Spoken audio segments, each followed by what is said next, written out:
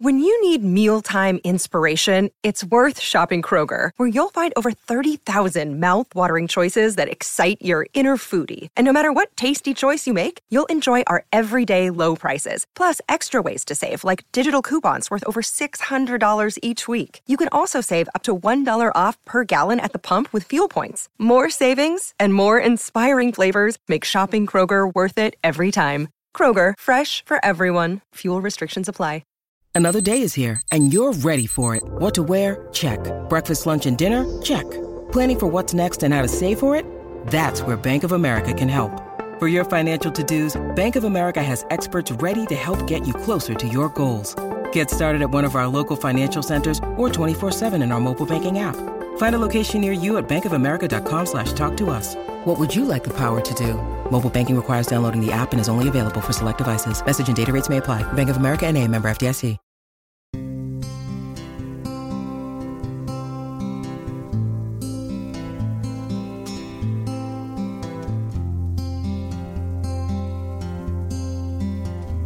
Hello, and welcome to the Sporticos Football Stories podcast, a brand new show, a brand new podcast about the stories of football and of our fandom, of what makes a fan, of what makes someone a supporter of a team.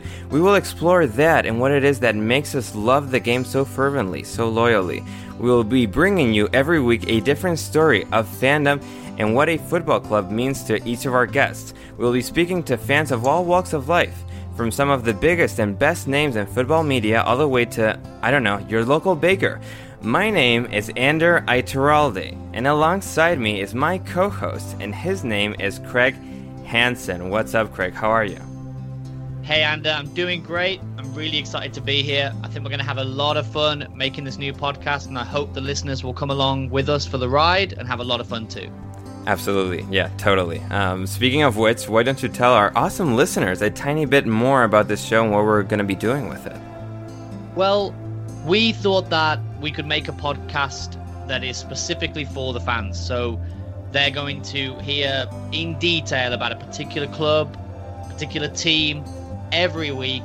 And one person's going to bring their insight, their stories, the things that they love about the club. We'll also touch on how things are going with the club at that time, on the pitch, behind the scenes, everything like that.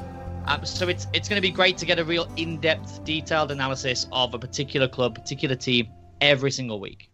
That's right. And today, on our premiere episode, to start things off, we're going to be talking to our very, very good friend Joe Brennan, who, apart from being one of my favorite people, is a lifelong Leeds United supporter, a super insightful football man himself, with tons of different perspectives on the game. And today, we are in national team season. We are going to be speaking, therefore, with him about the Republic of Ireland, which is his national team, which is the national team he holds dearest to his heart. Yes, despite being from Leeds, Joe was brought up in an Irish family. He sees himself as completely Irish, and therefore he closely follows the highs and the lows of the national team. There's been a lot of highs, a lot of lows, and today we're going to get into some of his favorite moments, well, some of his most memorable moments, happy and sad, right here on the Sporticos Football Stories podcast.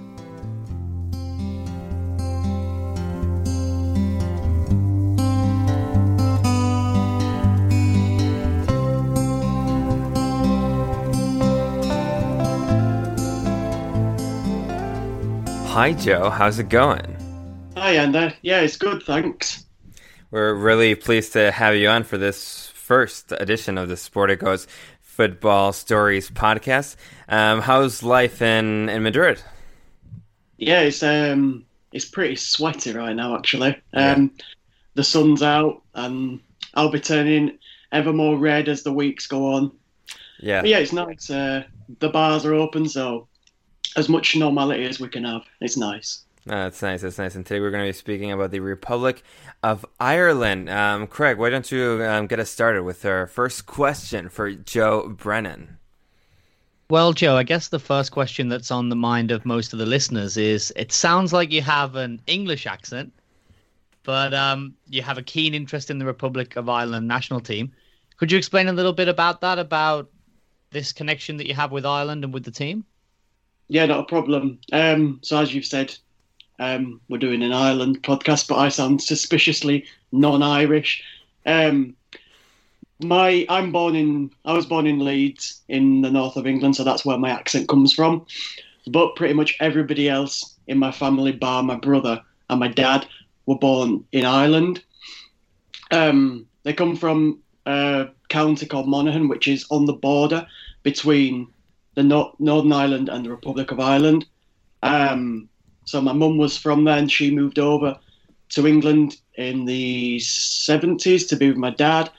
And then I was born in the 90s, and from then, we've always been going back to Ireland every summer, travelling to see all of the family pretty much. So my relationship with Ireland is not a unique one, definitely not, because there's lots of people who have the same story as me and the same sort of ties to Ireland. But it's definitely one that I try to keep alive as much as I can because of my family. Mm-hmm. Yeah, you're right. It's not super rare, I guess, because especially here in Birmingham, like pretty much everyone is in some way or not Irish. I'm a quarter Irish myself. And I guess in Leeds as well, there must be a bunch of people like that. Do you get the chance to go over there very much? And when you do you get the chance to go to the football very much? Not only the national team, but have you ever managed to see any league games over there? Well, recently, nobody's been anywhere. But prior to the current situation, we used to go every 6 months, really, if we could, if not even more frequently, because as you're talking about from your perspective in Birmingham, there's an Irish community there. There's a big one in Leeds, so flights are pretty common. You can get a flight for £1 normally that goes to Dublin or Belfast from Leeds, and the commute is really easy. So we go over really frequently. In terms of the sport, specifically football, not so much, mainly because the travel from Leeds to Dublin is easier than the travel from Monaghan to Dublin, just because, especially when I was a kid, especially just with the roads and things like that, and the time they would take and the money, which we'll get onto as we're talking, the prices of the tickets and things like that were not really accessible for my family in this case. But sport in general, so we'd go to the Gaelic football and you'd see it in the fields and things like that, or the hurling, and the Irish sports were definitely a lot more common than the football, which curiously they call soccer over there to distinguish from Gaelic football to what I would call football. Cool. Yeah. I didn't know that. I didn't know that either. I thought it was just an American thing. Wow. Obviously, with the change in the popularity growing of football, our football, they're calling football has become more common, but there is still that distinction needed to be made at some points where some people will say football and mean Gaelic football, whereas soccer just leaves things clear to the people who are talking about it. Sure. Wow. Yeah. No, that's a very interesting thing. As I said, and I thought it was a completely American thing. No, but it's funny to know that in Ireland that was a thing too. Yeah. You mentioned the popularity, how it's grown over the years of our football, of European football, English football. Ireland didn't qualify for a World Cup until 1990, all the way from 1930 all the way to 1990. They had never qualified, and then in Italy, they finally qualified. They finally made it to the big time. What are your... You didn't obviously live through that in your case, but what are your not so much memories, but knowledge of it in a way, and how did it resonate within the country and the culture, the fact that finally make it to the big stage in football terms?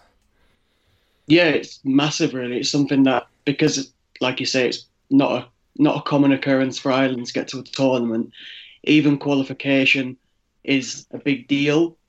In terms of my memories, I obviously have nothing because I was too young to see the football being played, but my dad would tell me about the stories, and my mum and the rest of my family would, even though in a general sense maybe, as we've just said, football wasn't the primary sport in Ireland. I think that sort of 90s period with Jack Charlton really brought football to the forefront of everybody's minds and passion. Really, it really brought out something in the country that was needed, especially given the history of the country, the recent history of the country, something to bring people together and to cheer on. But yeah, it's just the qualification really. My knowledge of it is just stories being passed down, sort of like from a Leeds perspective of thinking of the old Leeds teams of times gone by. The Ireland thing is the same, just with less frequency because of the frequency that Ireland have qualified to major tournaments. Well, you mentioned there the kind of, I guess, I don't know if would you call it a golden era of kind of the 90s, because not only Italia 90 but also USA 94, I remember kind of vividly those the John Aldridge kind of era, I guess. But how would you say, what's your take on the current situation with Stephen Kenny? Do you feel, I know that results aren't exactly great, but the idea is that he's trying to bring young players through, and I guess he's been talking about the lack of development over the years, and maybe he's just bearing the brunt of that now. Do you think he's the right man for the job? Do you have faith, hope in the future? Yeah, I personally do, because Ireland have been in such a rut for I don't know how many years, just a long time of, like you say, very little, if any, if at all, progress in terms of the very top level. So with John Delaney as the chief of the FAI, there was no progress really. It was just such a sorry state of affairs in terms of money being inverted into grassroots football in Ireland, and then consequently the national team suffered as a result of this. But in terms of Stephen Kenny, I see positive things because even if Ireland have qualified in recent years for tournaments, the football's not been easy on the eye, to be nice. It's just been quite attritional and quite, if we can scrape a result, and a result is a result. But with Stephen Kenny, you can really see things are trying to change, and that intent is something that I personally will grab onto, even if results at the moment don't show that. I know a lot of people have lost patience already with him, but I can empathise with that because things have been so bad that people just want to see some positivity. And if you can't beat Luxembourg, then people are already at the end of their tether. So obviously they're going to want his head. But from my perspective, I think any change is good change at the minute because we've just seen such turgid things in general, not just on the pitch, over such a long time. Yeah, I definitely say that Stephen Kenny has my vote. Yeah, it's interesting how it's kind of unfolded because, like, also with the coronavirus, the whole like timeline kind of shifted because Mick McCarthy was going to be there up until the Euros in 2020, in the year 2020. Then everything got shifted. They still like agreed for him to leave in 2020 and have Stephen Kenny come in for 2020 and beyond. And that kind of left everything a little bit in disarray, I think, within the plans they sort of had. Later, having Mick McCarthy, I think it was on Sky Sports or something like that, analyzing Ireland games, which is hilarious because he would like really point out very like specific things that they weren't doing well, as if like he wasn't just the coach, and I don't know, it was just like a very like funny kind of little thing. And then the way in which Kenny hasn't really completely delivered, you can see kind of shreds of things that he's trying to do and like the whole kind of idea and try to make it a little easier on the eye, make it a little more expansive, make it a little more dynamic of a style of play. But since that hasn't quite happened, it's all kind of still kind of played into like this whole saga that Ireland is as a footballing nation, as a football team, with the whole like the FA in Ireland and all of that you touched on briefly with John Delaney. It is a very like soap opera kind of national team at the moment and within the last few years. And I know like following it more maybe in a satellite way. I haven't been following it as closely as many people and many Irish people. But it is a very like interesting story of a national team that could probably do a little bit better, but has also all this kind of friction within like certain players electing to play for England and all this. Like it has a lot of storyline value, I feel like, Ireland, and it kind of like it's this whole like huge thing that later doesn't quite materialize in the best way possible on the field. Yeah, it's just a bit of a circus, to use a cliche sometimes. It just needs reform really from the top down.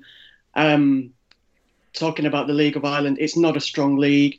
And as you've just touched on with the players that have joined England, if Ireland were in a more positive position in terms of the structuring of the FAI, maybe players like Grealish and Rice would have decided to opt for Ireland, just because it's a nice place to be. It's a nice country to represent.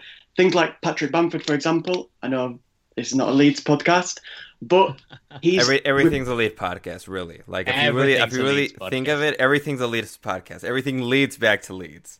There you go. That's the tagline. Yeah. Like Mick McCarthy just eventually gave up bringing Patrick Bamford because the proposition of playing for Ireland just wasn't attractive to him.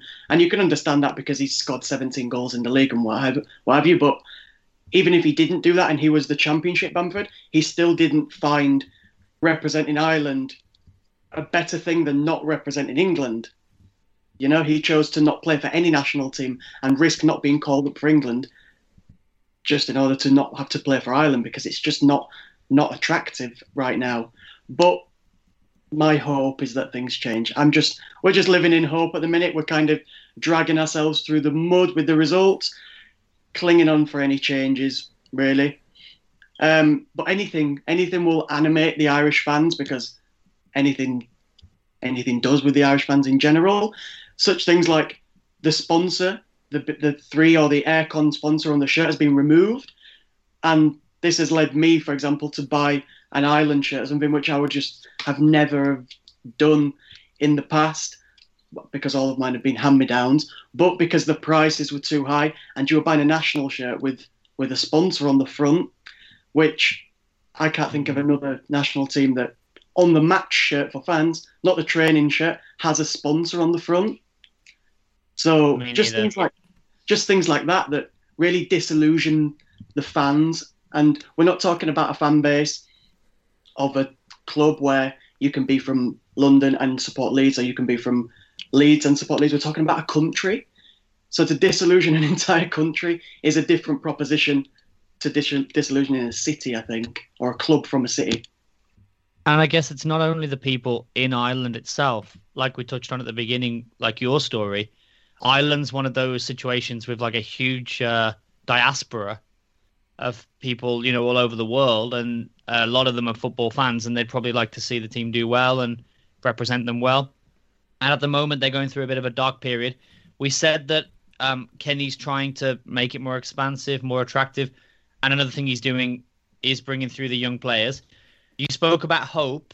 Are there any particular bright lights? Is there anyone in particular who can kind of take on this mantle and move the national team forward? Because I know that we're probably coming towards the end of an era with, you know, guys like Coleman and a bunch of them. The guys of the last few years are already kind of gone, and I guess Shane Long is still around maybe, but a lot of those guys who were when Ireland were in and around qualification, they're all coming to the end. So who are going to be the new leaders in the squad? Can you see anyone that you're excited about? Well, we don't have a 20-year-old Robbie Keane, unfortunately, which would be very nice. I suppose you've got Adam Ider up front, who's a young talent who could push on. But really, we're just seeing so many changes that it's difficult to pick one name, because it's really what Kenny's doing is he is bringing through the young players, but there's still that lingering link to I'll separate it, the other squad. So your James McLean's, your Seamus Coleman, as you say. But yeah, I'd probably go with Adam Ider as a striker, because Ireland needs excitement, and an exciting player is going to be a striker who's going to get the goals and the headlines. But other than that, we're just waiting to see what happens really with the talent. There's not really somebody who's the young talisman. We don't have, for example, an Alexander Isak, which Sweden have got, who's going to take over, or supposedly take over, the mantle from Zlatan Ibrahimovic. So at the minute, we're kind of hoping for our Alexander Isak to come through, which it hasn't at the minute. But at least on the pitch, in terms of style, we're seeing a change, which I think is what, if it's not the players that we can cling on to as a source of hope, it's the style, the change in style. So looking at, as we've said, playing more of a possession-based game, really just modern principles of the modern game that everybody's used to now, has really, I can't stress this enough, has not been a stereotypically Irish way of playing football ever, probably.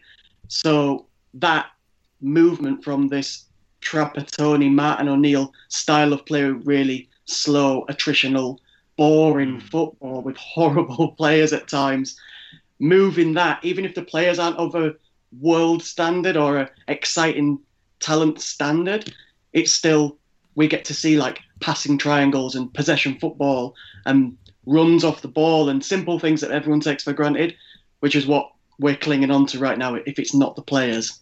I don't know if that really answered your question, but no, I think it did. I think Kenny as well, maybe not only that he wants to make it attractive because that's good for the fans to watch, but maybe he thought too that without that kind of talismanic striker, like you said, like Keane or Doyle or Long or someone who's going to just do something magical up the top, and then you can have sort of two banks of really big, tall, strong guys who just kind of keep it tight. I guess if you don't have anyone up top to do anything, then what's the point in doing that, right? So maybe it's I'm sure he's changing it because he wants to do something more expressive, but also it's kind of a necessity maybe to change it. Yeah, and we've also got Creeveen at the back in goal, Kelleher, so the Liverpool keeper, which is quite exciting. Even if some of his performances have not been top, he's still a big, relatively known name at a big club. So he's somebody who we can hang on to. Talking about not having a Robbie Keane, we don't have a Shea Given in net either.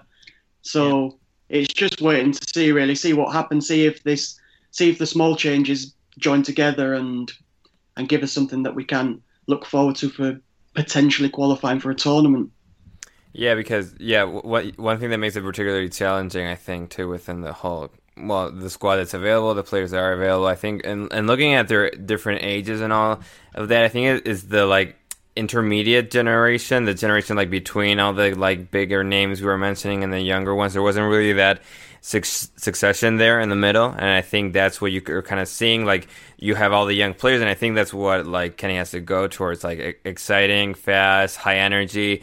They don't have tons of quality, but again, being like a good unit that really plays a dynamic kind of style, like, is I think the best way forward. And then you have like your James McLean crossing the ball, and Conor Hourihan smacking it from 40 yards. I think those are like the best two like arms, let's say, that they have alongside all the younger guys. I think that's a very interesting combination. We'll see kind of how it keeps unfolding in the next few years. And speaking of all these players and like that have come and gone, and all the like big names that kind of we've mentioned, and they kind of retired and they haven't quite been replaced. But of those famous players, and they've been a few of the most decorated players in Ireland history, you have a Robbie Keane anecdote. Yes. This is quite a recent one, actually. It will have been 2019, perhaps. I was on a flight from Dublin to Leeds, just one of those coming back over from visiting family for a weekend or being at somebody's wedding, I can't remember what. And we were on the flight on the Ryanair, crushed in the cabin there, putting our bags in the overhead lockers, pushing past old ladies and what have you. And we're sitting there, and I could see this guy sat at the front row next to the door at the very front, and I thought, I recognise that guy from somewhere. But I could only see the side of his face sticking out from the side of the chair. So I spent the 35 minutes while we're in the air trying to work out who this mysterious half head was sticking out from the side of the chair. So when the plane landed, we stood up and were unpacking the overhead baggage. And obviously I was trying to look and see who this mysterious person was, who seemed to be getting a lot of attention from the staff on the plane. And it turns out it was Robbie Keane. So I pushed past all the people to try and get to speak to him. which was unsuccessful. So we went down the stairs, and he got on. I don't know if you've experienced the horrors of a Ryanair flight. He got on one of the separate buses that shuttles the passengers from one end of the airport to the other. So I was staring at him for about 20 minutes while we were stationary on the runway, on a bus, from one bus window to the other. Then I followed him in the passport queue. This sounds quite sinister, actually, but it's super stalky. The intentions were all good, I promise you. Yeah. And then I finally caught up with him just after baggage reclaim. Now it sounds like a romance story. And I got a photo with him, and he explained that he was going to go to Middlesbrough to be with Jonathan Woodgate. So that will timestamp it. So that must be a few years ago now. 2019, yeah. Yeah. So yeah, he went off in his private chauffeur up to Middlesbrough from Leeds Bradford Airport, and signed a contract as Middlesbrough's assistant manager. Not before getting a photo with me, though. Yeah, no, that's the most important thing. Would you consider Robbie Keane the best ever player in the Republic of Ireland's history? He's definitely the biggest talisman that we've had in terms of talent. I'm not sure, because he could never score a one-on-one. But, he's definitely the player that... Is Aidan McGeady the best ever player from Ireland? In terms of pure talent... There's no other question. There's not a question, really, is it? Yeah. A player who has a skill named after him. Yes. The McEady spin. So, Robbie Keane's definitely the biggest talisman of my lifetime. Anyway, you maybe go back in the old time where you've got John Giles, in the 60s, 70s, another Leeds link.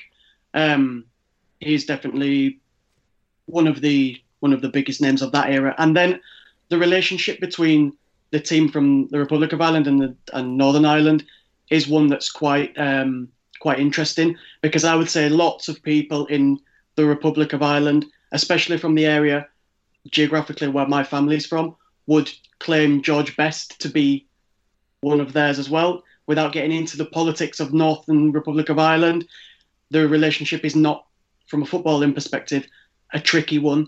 Lots of people from the Republic will support Northern Ireland without a problem, just as they'll support Scotland. Mm-hmm. So if you want to claim George Best as the Ireland's best player, then that's also a valid answer for some people. But yeah, in terms of talismanic figures, Robbie Keane is my number one from my lifetime. Yeah, most caps, most goals. He is like that iconic figure that really because you do have Roy Keane to an extent too, but what Robbie Keane signified over a longer period of time, being there for years and years and years, and being a consistent threat,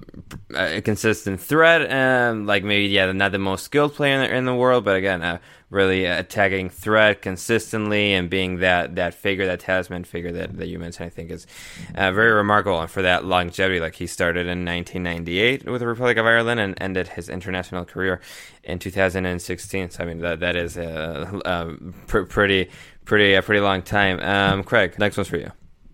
Yeah, so I just wanted to ask you to touch on that thing you just mentioned about the Republic and Northern Ireland. So I didn't know that. I would have assumed that if there were a qualifier, for example, and they played each other, there would have been some kind of big rivalry or whatever between the fans, just like with England and Scotland. But you're saying that not so much. It would be kind of cordial, and when an Ireland fan is watching a Northern Ireland game, he'd quite like Northern Ireland to win, and vice versa. I wouldn't bet my house that there wouldn't be any trouble, because there probably would.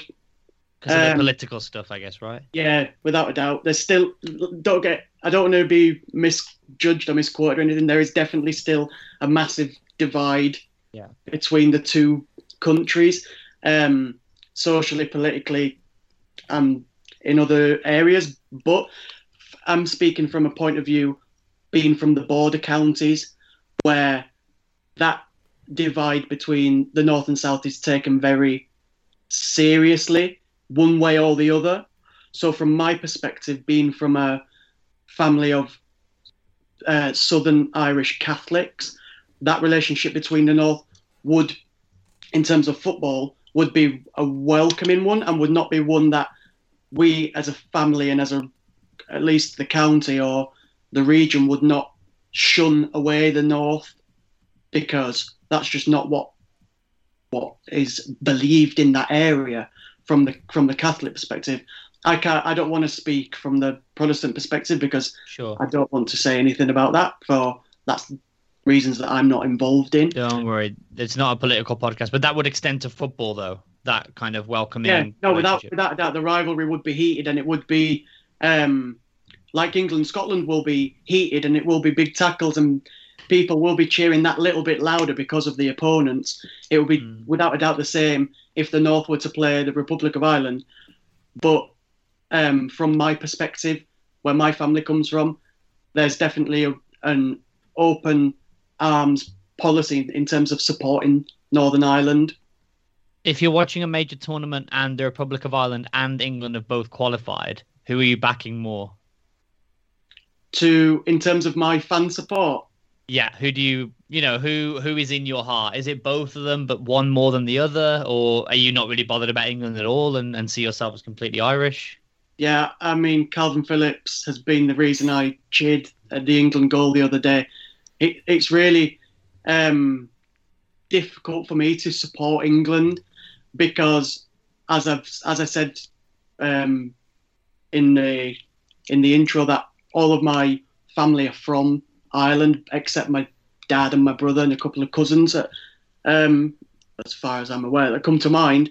So for me to support England, like to think of myself in an England shirt, is something that I can't really picture.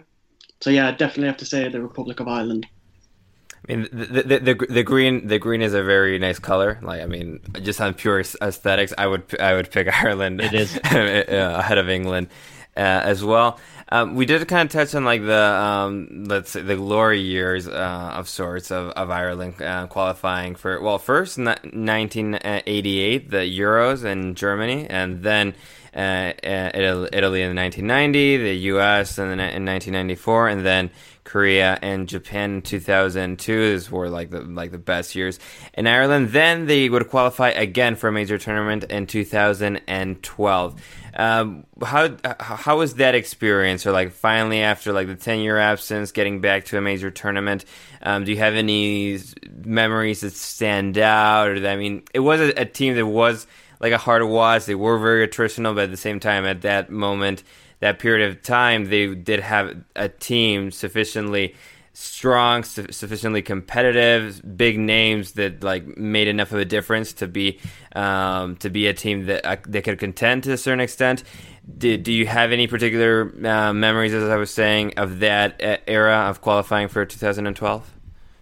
Yeah, the 2012 was really a brilliant moment from my perspective, being an Ireland fan. It was the first tournament Ireland qualifier that I could remember, and just being there, this sounds really horrible to say, just making up the numbers and making Ireland fans being in the bubble of a European tournament was just amazing. Like having Irish players in the Panini sticker books, seeing Ireland on the graphics for the official group things. It's just the colours are things that stay in your mind. The Euro 2012 was it Poland and Austria and Switzerland? Poland and Ukraine. Yeah, Austria and Switzerland was 2008. Yeah.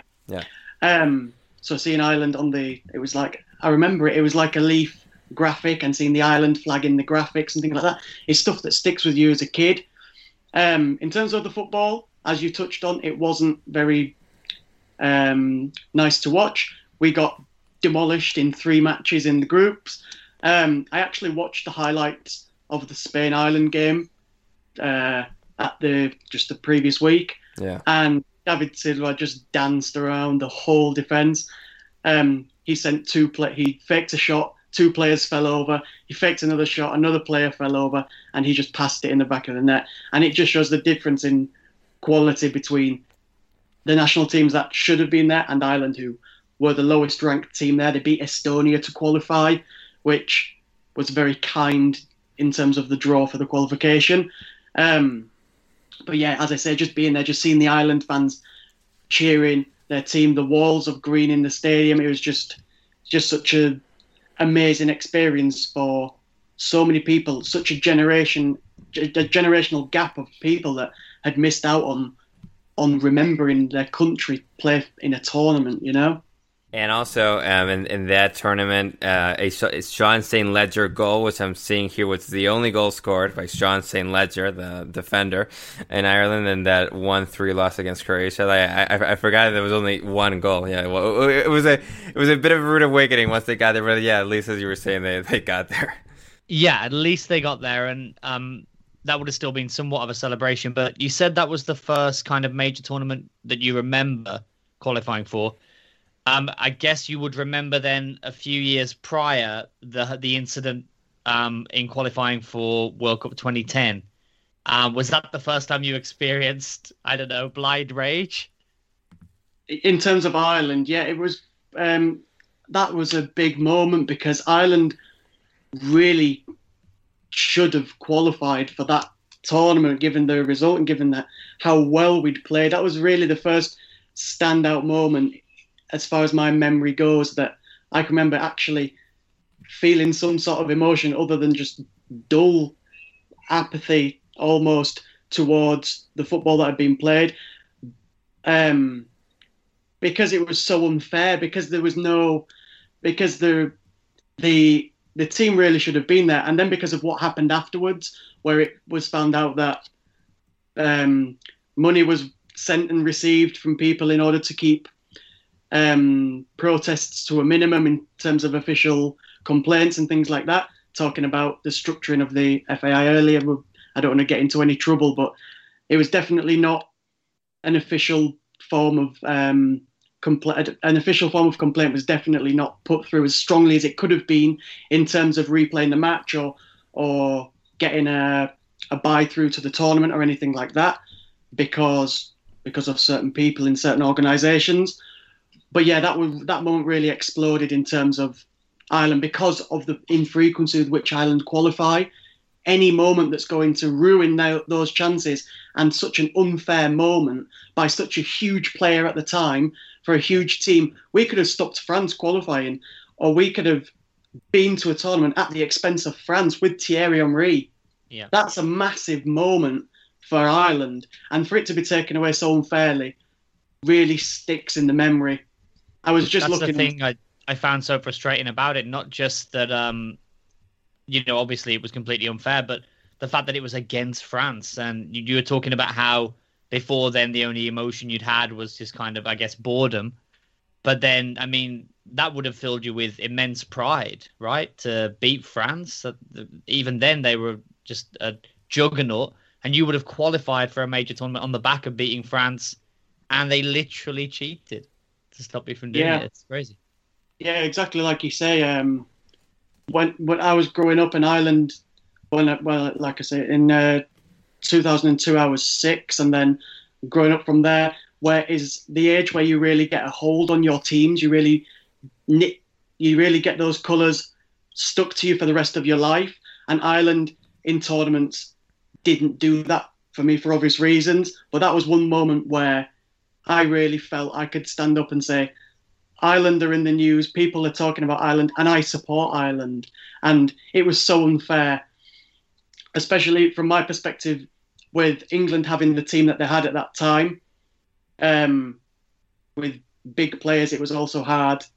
It was a team that was not difficult to dislike, really, that England team. So it was not easy for me to say no to that team, to the England team in terms of an identity point of view, but it was in terms of, well, England are going to qualify and Ireland aren't. So from that perspective, yeah, it was difficult. But in the other sense, in the positive sense, if you can say it like that, it did allow me to tie my colours to the Ireland mast in a public way, even if it was for a negative reason. On the positive side, it gave us VAR. That was that. A lot of people do pinpoint to that day as being the day that really shook football to its core in many ways, just because of how it happened and the way, such a visual way that it happened. And it was such a big moment for both France and for the Republic of Ireland. And just that momentous thing. Like it just really like changed that. I mean, football was going to eventually get there at some point, but yeah, that really made a dent in the whole thing. And yeah, and looking at the players that played that day, you know, it's interesting. It was an interesting team because a lot of those players, yeah, they did reach 2012 the Euros, but yeah, almost getting to that World Cup with players, yeah, really much more closer to their primes. I mean, they were probably a little bit past their peak, a lot of them, but much closer than they would be later on, like Robbie Keane, we mentioned before, Damien Duff, Keith Andrews. I remember that's when he started to play for Blackburn all of a sudden in the Premier League. Like he really had that emergence, and he was a really like interesting player back then. Liam Lawrence and Glenn Whelan had gotten to the Premier League with Stoke, and Kevin Doyle was playing in the Premier League also with Wolverhampton. They really had an interesting team, and a lot of players pretty close to like their peak of their careers. That really like a moment to like really capture and really like push through and make it to the World Cup. And like it was a real bummer that they didn't quite make it. Do you have any like particular memory? I also see McGeady, like that's when he was starting also at Celtic and then Spartak. Like that was a really like interesting moment, like that 2009 period. Yeah, definitely. The midfield of Glenn Whelan and Keith Andrews doesn't inspire young children to take up football, but as you say, Keith Andrews was sneakily good. I mean, he was like pretty like rough and tumble, but like he was a like tidy player. Yeah, tidy, and he would make really good runs into the box. Like he would score a ton of goals. I think later when he went down to the championship, even though he was playing from midfield, like he was sneakily better than he appeared. I feel. Yeah, he didn't look like an elite footballer. Neither do I. Let me just say that. Neither do any of us, but yeah. But yeah, you wouldn't have fancied him against Pirlo, but he was all right. Yeah. He doesn't have his own slogan and his own T-shirts, does he? Yeah, in terms of that team, I'm just having a look now. I can remember really secretly liking Damien Duff. Yes. I had blonde hair as a kid. He had blonde hair. You know, just things like that tie you to certain players. And he was quick. He was attacking. Like we said, the midfield didn't inspire generations, but maybe Damien Duff and Robbie Keane they definitely were players who kids could pretend to be in the park. Definitely another figurehead of that team, a spark in there. You talked about McGeady and Stephen Hunt as well. Yeah. Stephen Hunt at the time was, I know he's a bit of a caricature in terms of his appearance and his ability and whatever. Yeah, he looks brought out of the 1980s, at least. Yeah, exactly. But he was quite an exciting player at that time as well. He was young, quick and a wide player. Anything that Ireland can hang on to is something worth keeping hold of. So yeah, Duff, Keane, Kevin Doyle up front, and Stephen Hunt as well. It feels like back in that day, a lot of Ireland players were playing for Wolves at some point or another. Because I think I told you that my whole family's Wolves. My dad's a big Wolves fan, so I've been following them my whole life, kind of on and off. And yeah, it feels like a lot of these names were either in the team then or they were in it a couple of years before or a couple of years after. It's an interesting connection. But I wanted to bring it back to now because we're talking a little bit about kind of, I guess you could say the glory years because like Anders said, this was a pretty strong team and you legitimately should have qualified for that tournament. But after the recent losses, is qualification for the World Cup realistic? Or is this just the time to build and look towards the Euros after that and the World Cup after that? I mean, technically, I think it's only 2 or 3 games gone, but it looks like there's already a mountain to climb to qualify. Yeah. Qualification is probably not going to happen. And in that sense, we have to look to the next tournaments, the next Euros, the next World Cup. But as you say, now's the time just for Stephen Kenny to dig his heels in and get his philosophy embedded into these young players that he's bringing through. A lot of people have lost patience with him, like we've touched on, but I think that this qualification will serve Ireland in the long run in terms of getting his ideas across to the players because he is trying to transition and it's something that we've not seen for a long time. And I just think that Kenny's the right man to go for. I don't think it would be a positive step to get rid of him and go back to a method that we've seen before of using a Mick McCarthy style manager who's going to sound right and is going to say all the good things of passion and fury and pressing and everything. Proper football man. Yeah, that's what football needs. We need more proper football men, apparently. No, I think we need Stephen Kenny, who's going to use the time that he should be given to change the way that people think about football in Ireland, because people are so tired of just having bad result after bad result. And yeah, these results haven't been great, but you can see green shoots if you look at it from the positive perspective. So I'm really thinking of this qualification. Like, we've got Serbia in the group, we've got Portugal in the group, and we've got teams like Luxembourg, who we lost to, everybody knows. But we can use these games to take a step up and push on in the next tournaments a few years down the line when these young players have got more experience. Because Jason Knight's 20, he's playing centre attack in midfield for Ireland. Adam Ido, I think, is 20, if not 21, I'm 20. sure. Yeah, 20. Yeah. 20, yeah. These players have never played in World Cup qualifiers before, so let's use this moment with the new manager and hopefully the new restructuring of the framework around football in Ireland to push on in the next few years. We don't need to have success now because of all that we've talked about. We need small changes to then make the bigger changes in the future. Can I just do a quick follow-up, Ander, on that? Correct. Yeah, totally. So one thing that's really hard about international management sometimes is that you don't get as much time as you do at club football. And sometimes I think the successful managers, they try and obviously they have their philosophy and their style, but maybe the key players, they sort of try and build a system around what they're already doing every week for their clubs, sort of thing. Now, I'm not really familiar with many of the Ireland players, especially the young ones. So this is a genuine question for you. I don't know. Are the players that are coming through, the teams that they're playing for, the styles that they're playing, do they match with what Kenny's trying to do? Or is he kind of going to have trouble trying to get them to adjust to something that's completely alien to them? I think it's a footballing general question rather than just the clubs, because lots of football is cyclical in terms of its tactics, and I think now lots of teams are, if not doing the same thing, they're attempting the same principles in terms of the press, in terms of like the high lines, the quick football, the expansive play. There's not, and then for example, lots of teams are going into 4-4-2 in defence and all these tactical nuances that we don't need to get into.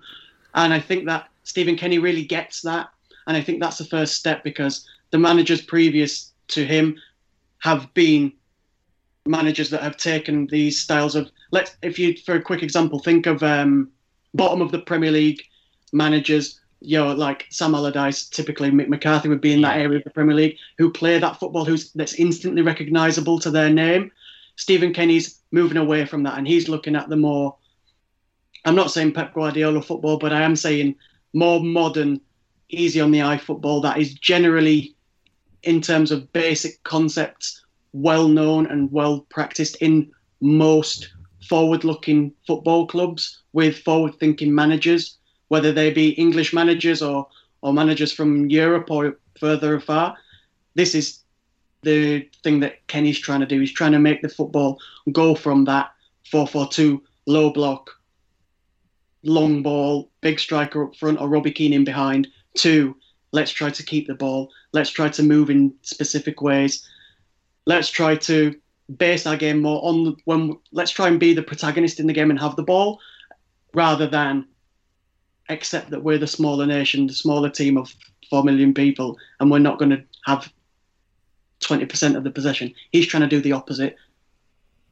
Yeah, no, absolutely. And they do have, like, we did touch on a few earlier, like, of the more veterans, McLean, Hourihan, Harry Ard are still kicking around. But you do see, like, for this last round of call-ups, he did leave a bunch of, like, the bigger names, more established names out to, like, kind of try these new players and get them going. And again, I think since they've really gone down the route in previous years of really, like, being really attritional, very like a solid sort of team, like trying here to go in a more dynamic sort of way and try to like in a way take advantage of the whole like youth that they do have to some extent and see how much potential they do actually have, to what point they can fulfill their potential.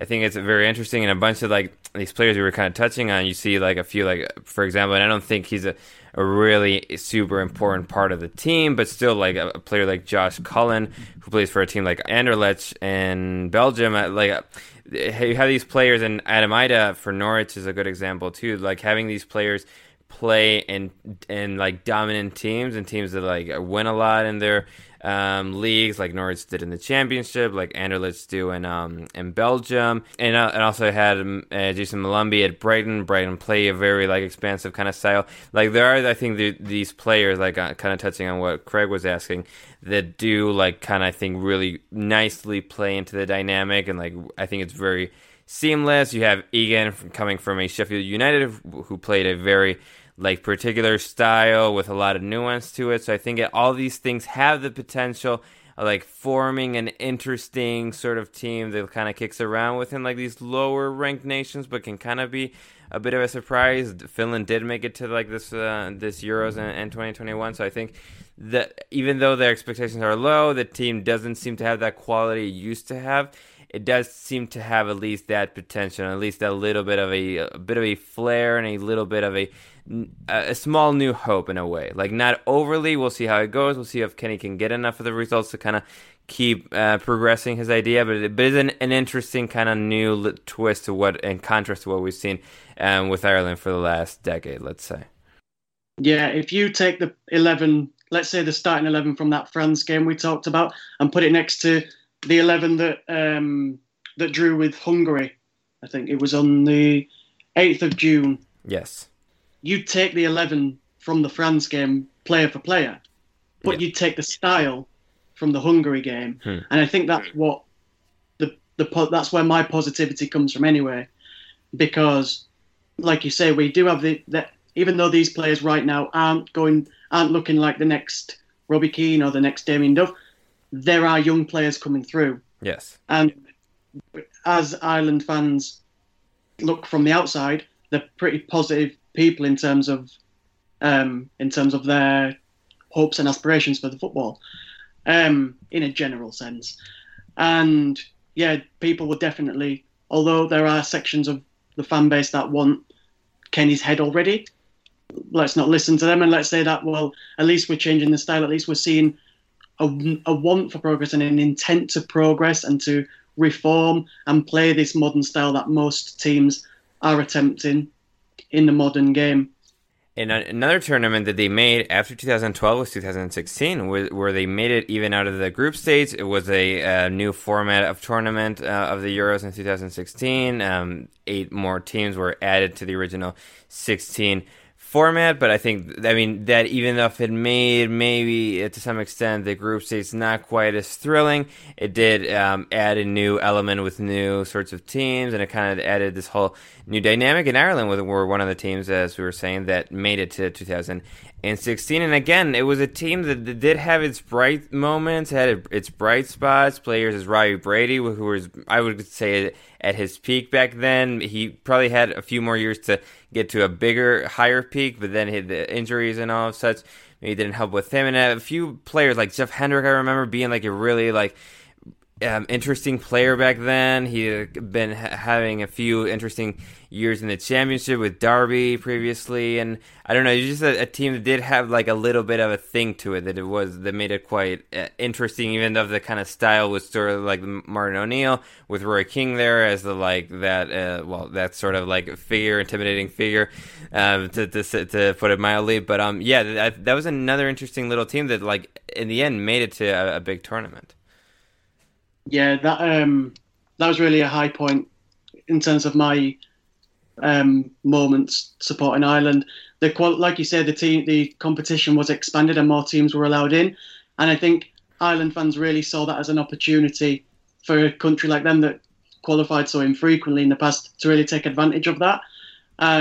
Qualifying and beating Bosnia with 2 goals from John Walters is sounds doesn't sound very important, but it really is one of the high moments of my time supporting Ireland.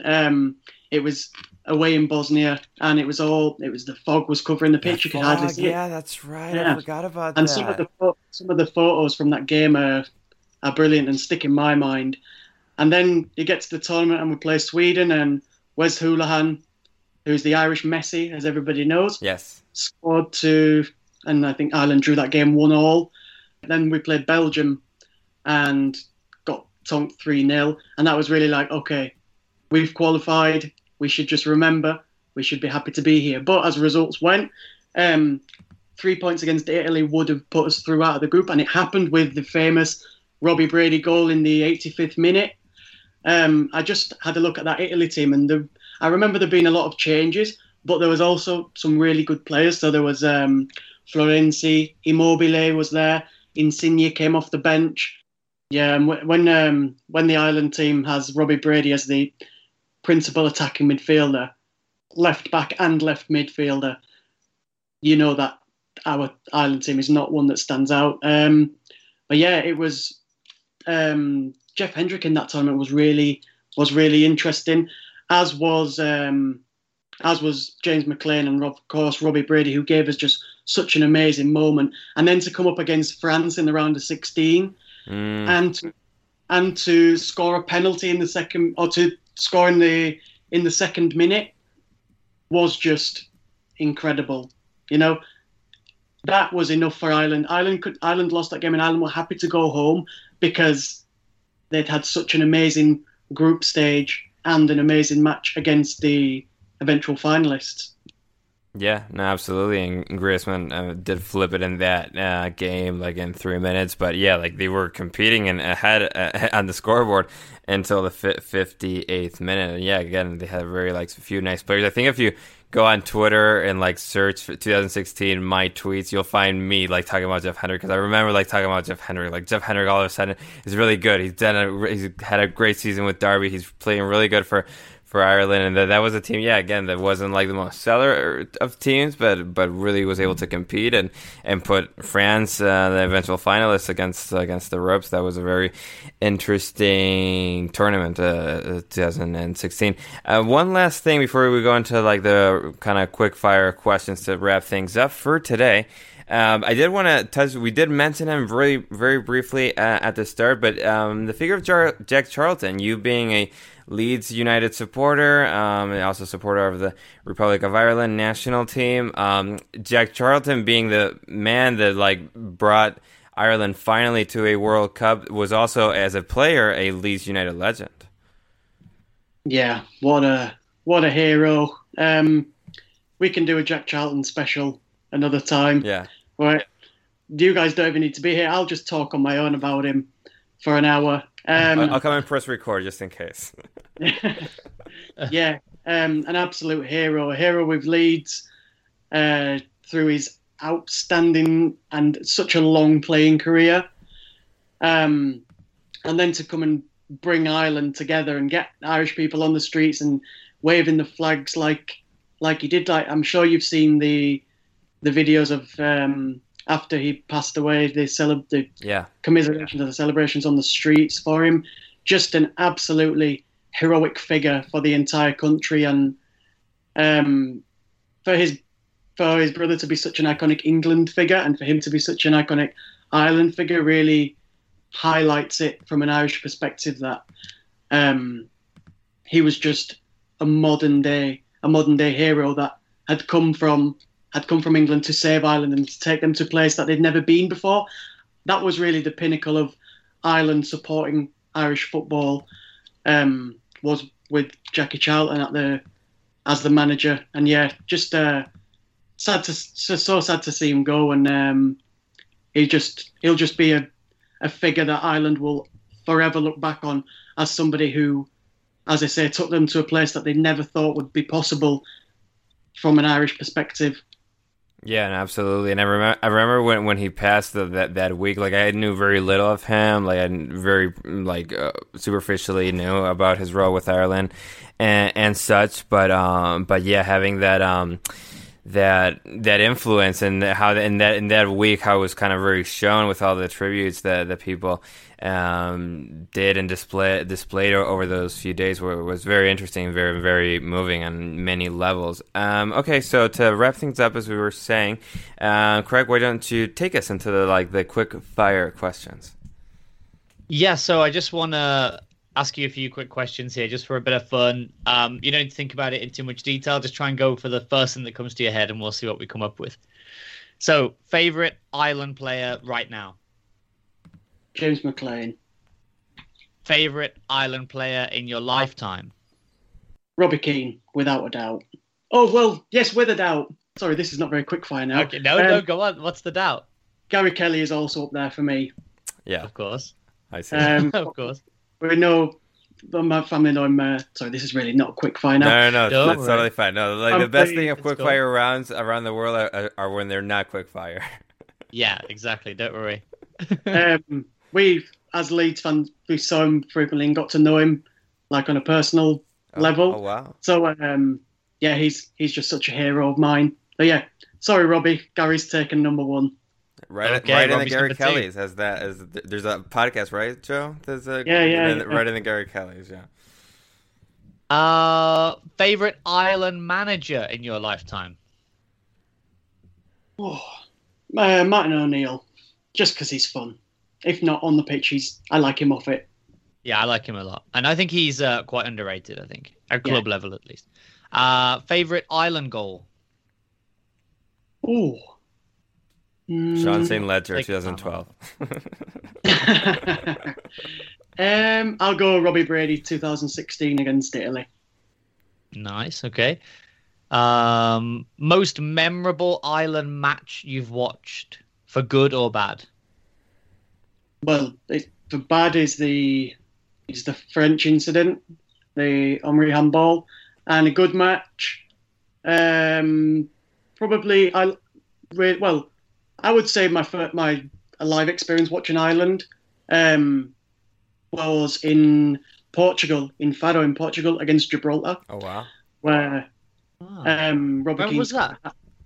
Where I was in Gibraltar seeing friends, and there was an Ireland played Gibraltar in Faro in southern Portugal. And yeah, because Gibraltar were playing because they weren't allowed, because the stadium in Gibraltar wasn't up to standard. Yeah, I remember. Yeah, okay. How long ago was this? Because didn't Gibraltar only get? It feels like only yesterday that they got, recognized by FIFA. They've been around now for a few years, believe it or not. There wasn't me 2016. This will have been 2016. I was at university. Yeah. 2016 maybe. Okay. Yeah. Time flies, it feels like last year that happened. Okay, yeah. So anyway, how was that? Was that the only time you've seen them live in person, or? No, I went. Well, for that we went with the Gibraltar fans from Gibraltar, got the bus through Spain, through Sevilla over to Portugal. So I was in the Gibraltar section of the stadium. With my Ireland shirt underneath the Gibraltar shirt. Uh-huh. And the huge, I don't know, you might not have seen it, Gibraltar fans carry a huge flag, an absolutely giant flag. And I had that in a rucksack on my back.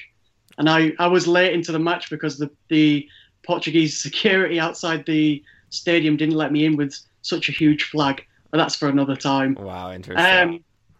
So yeah, that was that, and Robbie Keane scored a hat-trick, and there's not really a rivalry at all, but it's pretty friendly. You can imagine the Gibraltarians against the Irish is friendly as it comes, really. So there was no problem with me celebrating Robbie Keane scoring a hat-trick. And then the other Ireland match that I seen was in the Aviva, another Gibraltar game. Again, I went with my friends from Gibraltar in the away end, and that was just another party, really. It was brilliant. I can't remember the score. There was a lot of alcohol consumed and things like that. So, but yeah, I just remember it being just a party atmosphere and nice to be at an Ireland game, because, as I said previously, it's something that between travelling, organisation, and money, it was never really something that I saw possible for me to do. So to be there twice, even if it was in the Gibraltar section of the crowd, was a dream, really. No, it sounds like an amazing experience, especially the one in Faro. And like you said, if there's no big rivalry, I don't think it matters if you're in the away end. I remember that just before the pandemic started, I went with my to see Wolves against Espanyol, and we were with the Espanyol fans as well. We just went there and we tried to get a ticket, and we managed to get one. But it didn't matter because, for him, it was just a dream to see them play in Europe. And for me, too, it was really cool. And there wasn't any kind of, agitation. So, yeah, sometimes that can be really cool. This next one could be a little bit of a negative one. Who's the person who's had the most detrimental effect on the Ireland national team? John Delaney. Without a doubt. Without good. We can leave that there if you like. We don't have to go into that. This one, a little bit more positive.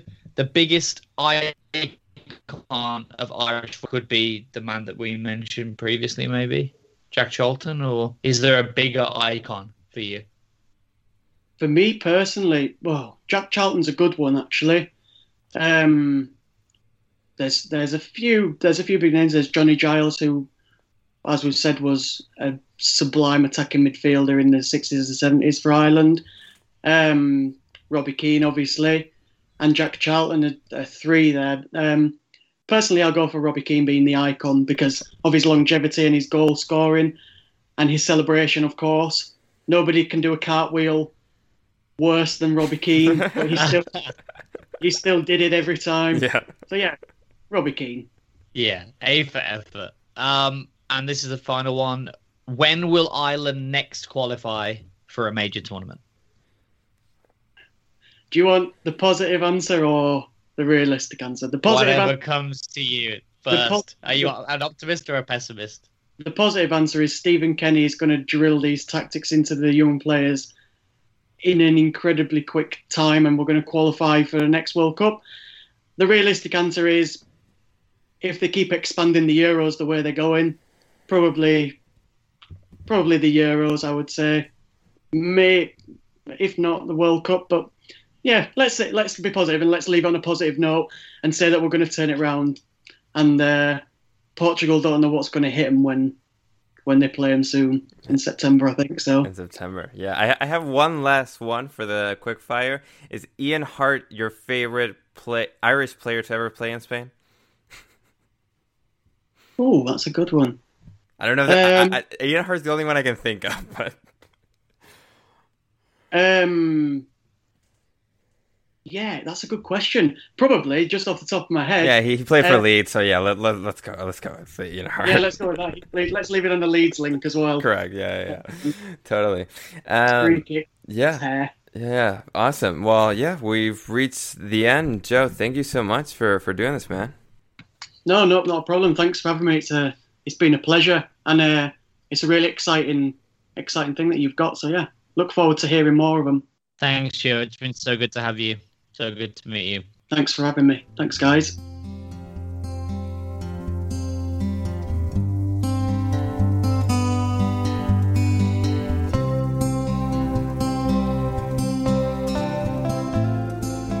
Thanks so much for listening to the Sporticos Football Stories podcast. Don't forget to like, subscribe, and all that good stuff. It really helps a podcast such as ours grow in these first stages. So please subscribe, like, and share widely. And don't forget to head to www.sporticos.com for all the news and statistics from the world of football. You can also follow us on Twitter @Sporticos.com. You can follow me @CraigSporticos.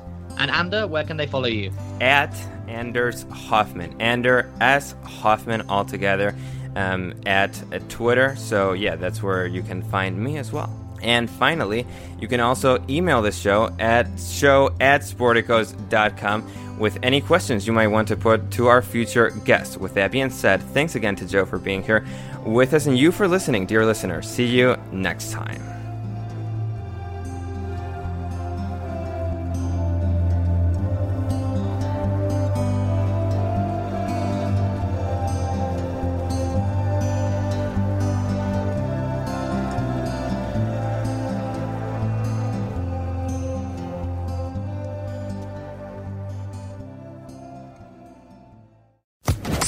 Social Podcast Network.